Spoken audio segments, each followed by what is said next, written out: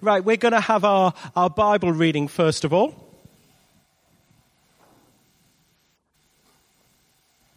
This reading is taken from Mark 14, verse 32 to 42, or on page 1021 of the Pew Bibles.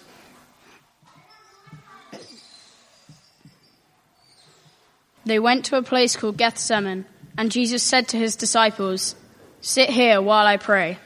He took Peter, James, and John along with him, and he began to be deeply distressed and troubled. "My soul is overwhelmed with sorrow to the point of death," he said to them. "Stay here and keep watch." Going a little farther, he fell to the ground and prayed that, if possible, the hour might pass from him. "Abba, Father," he said, "everything is possible for you. Take this cup from me, yet not what I will, but what you will." Then he returned to his disciples and found them sleeping. "Simon," he said to Peter, "are you asleep? Could you not keep watch for 1 hour? Watch and pray so that you will not fall into temptation. The spirit is willing, but the body is weak." Once more he went away and prayed the same thing. When he came back, he again found them sleeping, because their eyes were heavy.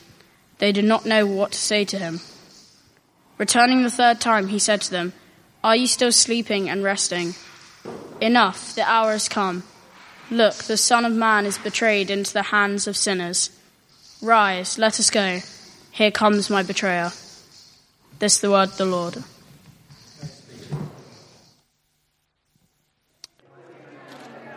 Right.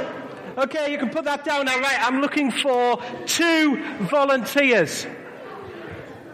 2 volunteers. You have to be a dad. So that reduces it. Now, you know, when I pick on people, I would never pick on people basically deliberately. So I'm looking for two dads. Don't all rush at once. Peter's one. One more dad. Adrian, come out. Right, you two. Have you ever watched Bake Off? Oh, no. I just want you to know it's nothing like that. I really do. You see, it's great to have a bacon roll. It's even great to have a bacon and halloumi roll. But sometimes you want to put an egg in it, don't you? So I've given them a challenge this morning to make a fried egg. And we've got frying pans. I just want you to know that these are really warm. So we're going to put a bit of oil in. We've got some eggs as well. Now, I'm not going to say you won't manage it the first time, but I've got 5 eggs. So, and I can see who's got the harder frying pan here, being an expert in these things. Now, we're just going to wait and let that get hot, because you've got to let the oil get hot. Right, let's have a look. Right, I could be really cruel here, but I won't be. Okay, you could take an egg wherever if you want to put some more oil in, you can, but here we go. And we're going to mark on presentation as well. So, are you happy that it's hot enough? Listen, I just want you to know that the yolk hasn't broken. This is really impressive. If it was me, it would have broken by now, but there's no trick. It's just a case of making an egg. It will become apparent later in the service while we're making the egg. Are you going to cheer for them? Come on, let's hear some cheers. Come on. You can see us some more enthusiastic, can't you? You're pathetic.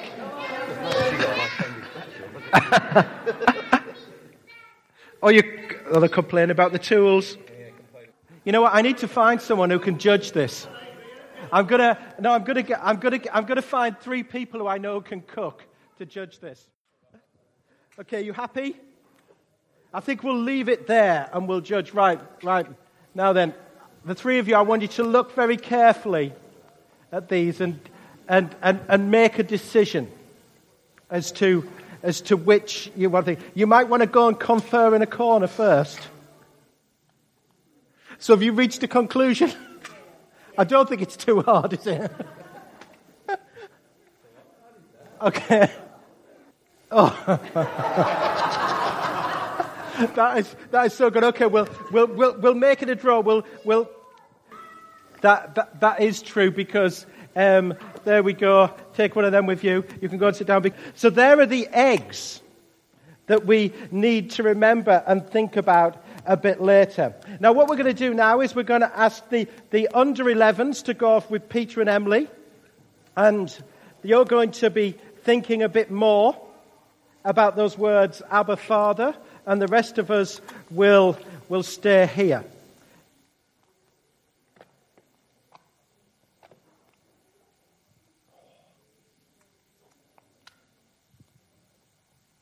And if anyone wants the eggs afterwards, then feel free to.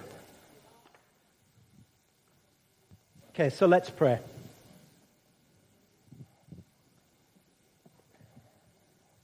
So gracious God, as we look at this passage now, would you show us your ways and teach us your paths? For you are God, our Saviour, and our hope is in you. In Jesus' name we pray. Amen. So I want to invite you this morning into a conversation. It's a conversation that I had as one of, if you like, his children with God 10 days ago. And the reason I want to invite you into this conversation is that if we're going to talk about these words, Abba, Father, that can sometimes seem strange to us, then we've got to start to understand them. And the only way we can understand them sometimes is by actually sharing an experience. And so I want to share with you this morning an experience. It's an experience that I had 10 days ago to show you how I relate to God as Abba, Father. Because I actually think it's one of the most important things to be able to call God Abba, Father. And so to show you that, I want to tell you about this experience that I had so that you too can understand what I'm talking about this morning. But to understand this conversation, you've first got to go on a journey with me. It's a Wednesday morning, 10 days ago. I close the door, walk down the steps and turn left. Just as I turn left, a car drives by. I walk to the end of the street and I begin to walk up a hill. After a few minutes, I pass what is known as Millionaire's Drive on the right-hand side. 5 minutes later, the roundabout approaches. I cross the road once, twice, 3 times, meandering and navigating between the morning flurry of commuters, and I enter the station.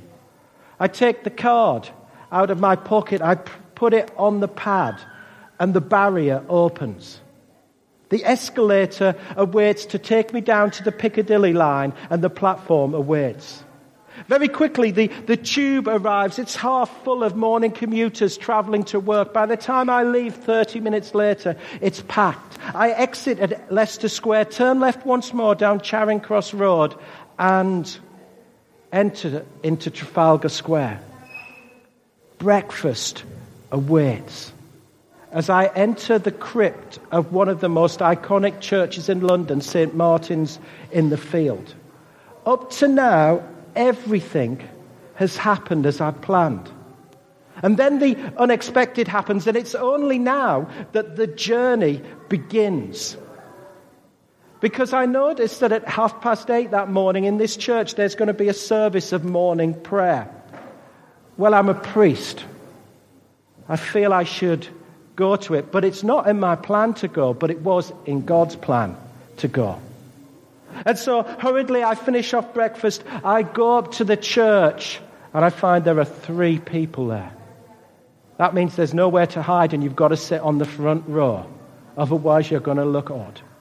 And as I'm sat there, listening to morning prayer, listening to the priest's voice, and as the readings and the prayers flow over me, I begin to hear another voice. It's a voice I'm pleased to hear. It's a voice that I count blessed to be familiar with. And I'm just, if you like, staring out at a window as this is going on. The window you can see because it's on the screen now. This is the window that I was looking at. And I start to hear this voice above the priest saying to me, Ian, what do you see? And so as I'm looking at this window, I realize that it's God. It's my Heavenly Father who's speaking to me, and He's saying to me, what you see. And so I wonder, as you look at that window, what do you see? You see, this is what I start to say. I say, well, I'm drawn to the center of the window. And as I look at the center of the window, I see this circle shape in the middle. And immediately I remember something that I read an hour earlier on the tube, how all of us have a circle in the center of us. The circle in the center is what drives us. If you like, it's our why. It's the reason why we get up in the morning. It's something that we're passionate about. It's something that excites us. And it varies from person to person, but we all have it. We all have something, or we all have someone in there. And whoever is in the circle, in the center of us, is precious to us. It's special to us. It's a sacred place. If you like, it defines our purpose and gives us direction in life. It's that place that brings life and energy and hope and creativity to us. And what the Bible tells us from cover to cover is each of us has a circle in the center. It doesn't necessarily call it a circle in the center. What it often calls it is it calls it our hearts. Each of us has this place. And it's very easy to make this circle in the center about me. Whereas what God would say and what the Bible would teach us is the circle in the center should be about Him. That's what Jesus was saying, wasn't it? If you think, what did Jesus say? He said, my mission is to do the will of God. If you like, when that reading that we had read for us, what's Jesus saying? He's saying, Abba, Father, anything is possible for you. Take this cup from me, yet not what I will, but what you will. And for all of us, our why is for God, because you were made, just like I was made, to live for God and to have Him in the center circle. As famously the bishop of the 2nd century city of Gaul said, that the glory of God is a human being, truly alive. Here's why. But to understand that, you have to go a bit more into this conversation that I had with my Heavenly Father that day, that Wednesday morning, because I hear His voice once more, and He says to me, what do you see? I wonder, as you look at that window, what else do you see? And so I say to him, well, I see this. As I look in the center, I see a hole. I see a hole there. And then I start to realize, just like we have a circle in the center of us, so in that circle in the center, we have a hole. The hole, if you like, answers that question of meaning that we all have, of longing that we all have to connect with God. Why? Because as the first creation story put it, when God speaks, they say, let us create humankind in our image, in our likeness. In other words, what that means in 21st century scientific language is this: we all have God's DNA in us, whoever we are. Doesn't matter who we are, we all have God's DNA in us. We were all designed to be in relationship with you. The writer Frederick Buechner would call it this. He would say we have His mark upon us, deep within us. Each of us has the face of Christ deep within us.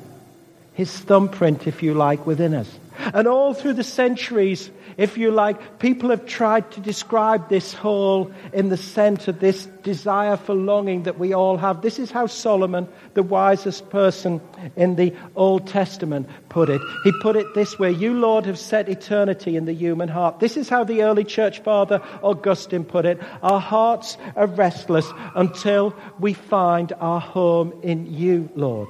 This is how the 17th century mathematician and philosopher Pascal described this hole. He described it as an infinite abyss that can only be filled with God himself. And this is how, if you like, the band Plum sang about it 10 years ago in Bruce Almighty. There's a God-shaped hole in all of us. Or it's heard in the cries. It's heard in the cries of the millions of the ordinary people. Maybe you've cried it one day yourself. There has to be more than this.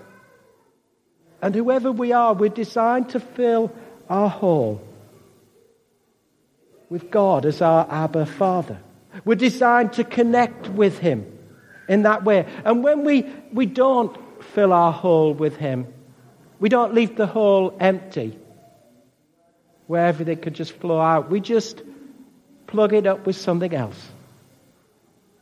The career, the status, money, family, another relationship success. And often these things can be good things. They are good things, but when a good thing becomes a God thing, that's when the problems start to happen. Because when a good thing becomes a God thing, it becomes an idol. And you just need to watch and read the pages of the Bible to find how God said to Israel that he wanted to be their people. And they said, oh yeah, we'll be your people, God, but we also want to worship at the Asherah poles on the hills. Or we also want to go after this thing, God. And the only thing that idols do is this, don't they? They make us idle in worshipping God. That's what the pages of the Bible tell us. That's what the hours spent on the psychologist's couch will tell us. That's what the newspapers reveal. That's what the story of our lives tell us. That these God things can't satisfy the deepest thing that only he can satisfy. In fact, their danger is that they actually destroy us, because they take us to places we don't want to go, and they cause us to act in ways that we don't want to act. You see, one reason the disciples were drawn to Jesus was this. They were mainly, most of them, teenagers. But they'd spent most of their lives by then in the synagogue, and they'd saw how the priest prayed, they'd saw how the rabbis prayed, and then they saw how Jesus prayed and how he connected with God. And so much so that they saw that was so special that they wanted to know his secret. And that's how we have the origins of the Lord's Prayer.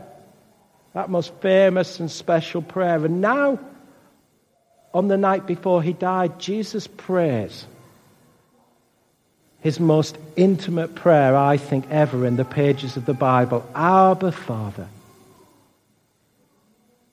Not what you will, but what I want. For you, all things are possible. Take this cup from me.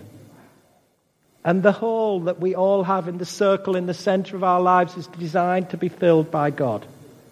And when he is, you pray and connect with him in a way that you never thought was possible, and meets that deepest satisfaction that we all have. And so I'm thinking now, as that morning prayer's going on and it's coming towards the end, I'm thinking, well, that'll do, God, thank you. And then I hear his voice once more, and it says to me, we haven't finished yet. You know, as you look in that center of that window, what do you see? And so I'm looking at the center of that window in this famous church, and this time I say to him, well, listen, this circle shape in the center, it's kind of like an egg.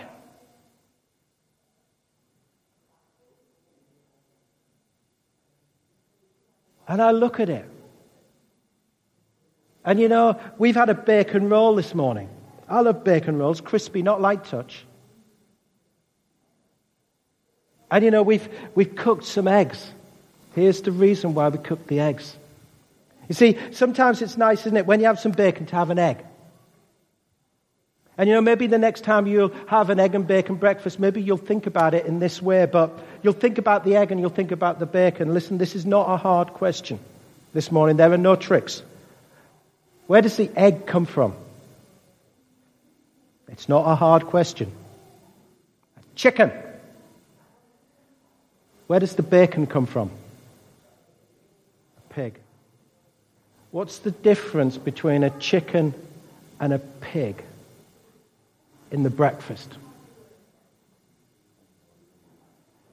The chicken's involved, but the pig is committed.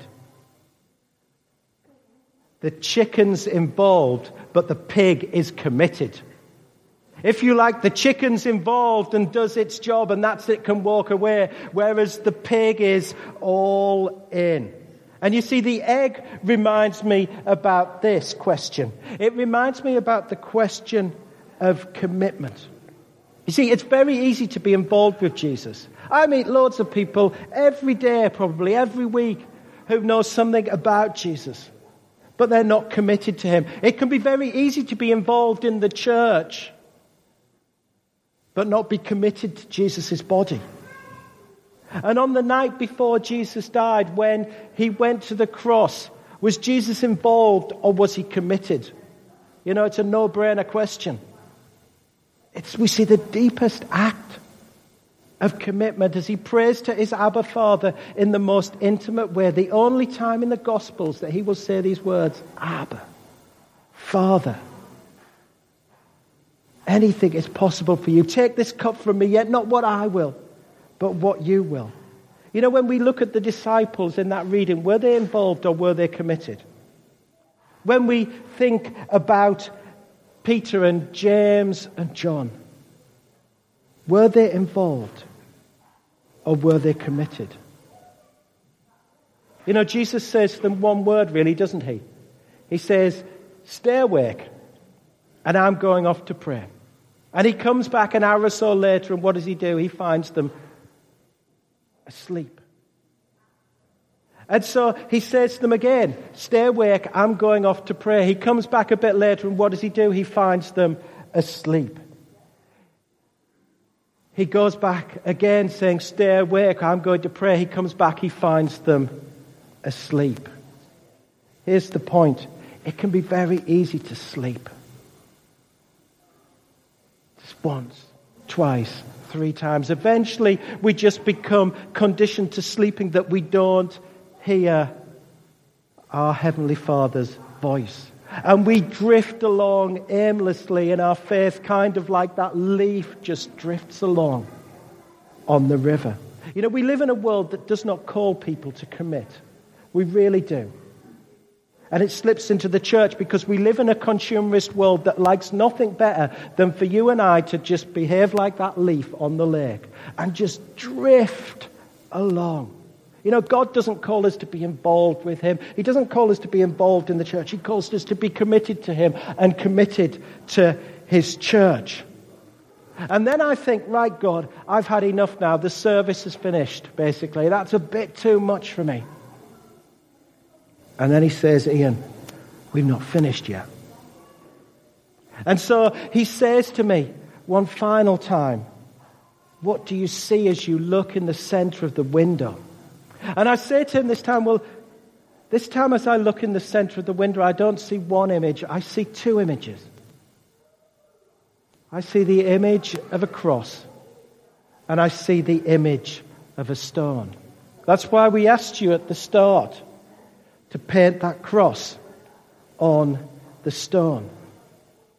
You see, if the circle in the center answers the question of why, if the hole in the center answers the question of longing, if the egg answers the question of commitment, then the cross and the stone answer the question of our identity, of who we are as God. And it's only through encountering them, these 2 images. Maybe if you've got your stone in front of you, you might want to look at it now. It's only through encountering the cross and the stone that you realize that you are a child of God and you're able to call him Abba, Father. You see, these 2 images frame our identity. The cross reminds us where Jesus died for us as our rescuer. The stone reminds us where Jesus rose from the dead as our ruler. Just look at it maybe. As you look at your stone, as you look at the cross, just think, the cross reminds us of the place where Jesus died for us as our rescuer. The stone reminds us of where Jesus rose from the dead as our ruler. You know, when our circle in the center is framed around these images, That's how you get to know God in these Abba, Father terms, where you can be honest with him and open with him while being respectful. Those words, Abba, Father, taken together mean the Father. Or if you want to get a bit more personal, my Father. The quote that I used earlier by Irenaeus, that 2nd century bishop, I've often thought about it. I've heard it so many times, the glory of God is a human being truly alive. And I've thought about it and I thought, I don't really get it. And that's because often when it's quoted, there are 4 words missed off the end, and it's these. And then it makes sense. The glory of God is a human being truly alive, saved by Jesus Christ. And God wants each of us, whoever we are, to know him in that intimate and open and deep Abba Father way. For some of you this morning, you're going to think it's Christmas come early. Because we have managed to put together the best Father's Day pack that I've ever managed to put together. And one of the things that you will get is one of these books. It's a book called City Lives. It's a book of just ordinary people whose lives have been transformed by Jesus Christ. Sometimes they have a dramatic story. Sometimes, most of the time, it's just in the everyday life. But they're just all, if you like, they're all priests, because we're all priests, aren't we? The only difference is I get to dress up. That's the only difference. We're all priests. As somebody said to me, when people said to me about robes, somebody reminded me and said, they said to me, well, why don't we have a vote, because we're all priests, and then we can all wear robes. And we'll see who'll want to then do it. And there was soon no more questions asked. But this is a book about people's lives. In many ways, some of them are successful people's lives. There's a bake-off contestant. There's a Premiership team footballer. There's a mathematician professor from Oxford. There's a financer. There's a lawyer. There's someone who's big in fashion. There's all sorts of people. One of the people in here is a retired general in the British Army. He's a guy called Major General Tim Cross. And in it, he talks about an event that happened in his life about 30 years ago when he was working in the Gulf in the army. And he got a few days off, and so he went to Jerusalem.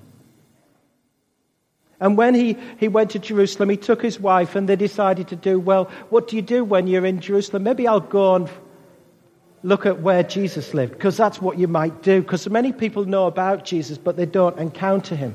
And so he went as part of this tour, to the Garden Tomb. The Garden Tomb is one of the places that they think might be, probably isn't, but that doesn't matter, the place where Jesus was buried. And so he happens that his guide is a retired colonel at that time in the army. And so they get chatting. They're military men, and like military men do, they just talk straight with one another. And he says this to Major General Tim Cross. He said, Look, this is all important, this. These might be key things. They might not be. It could all be very interesting, but this is the key point. Go and have a look in the tomb, and you'll find it's empty. That's the key point.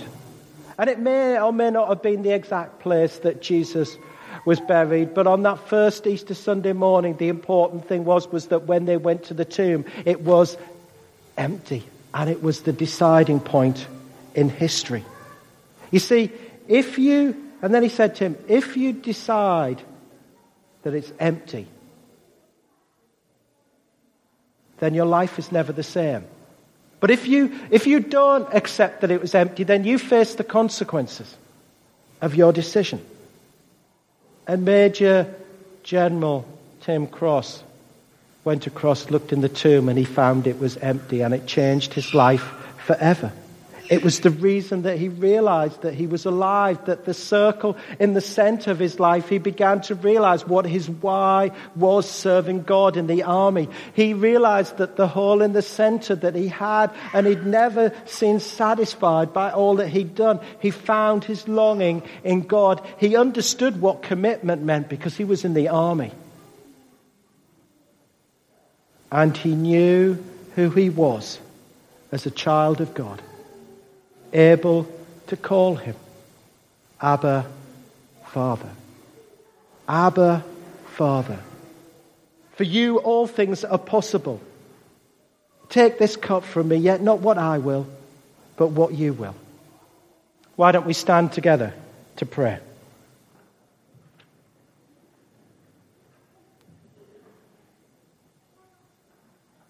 And maybe as we pray, why don't you pray with eyes open? I'll keep mine closed, and maybe look at that window and just hear Abba Father's voice this morning saying to you, what do you see? Where does he want to come?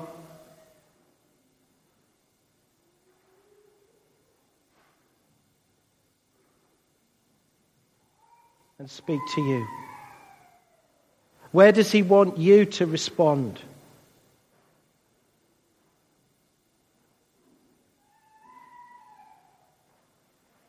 Maybe it's about the circle in the center and the why of what you're doing in life.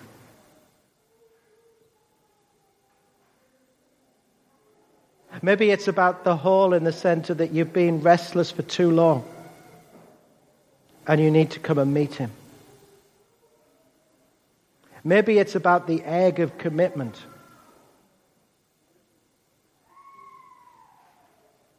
Maybe it's about encountering the cross and the stone.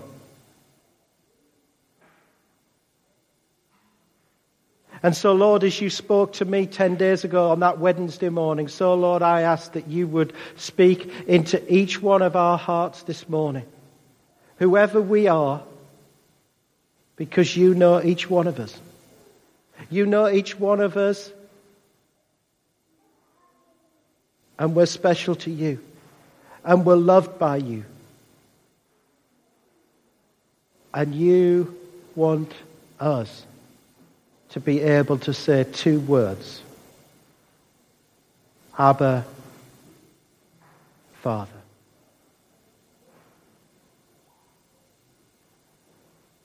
In Jesus' name we pray.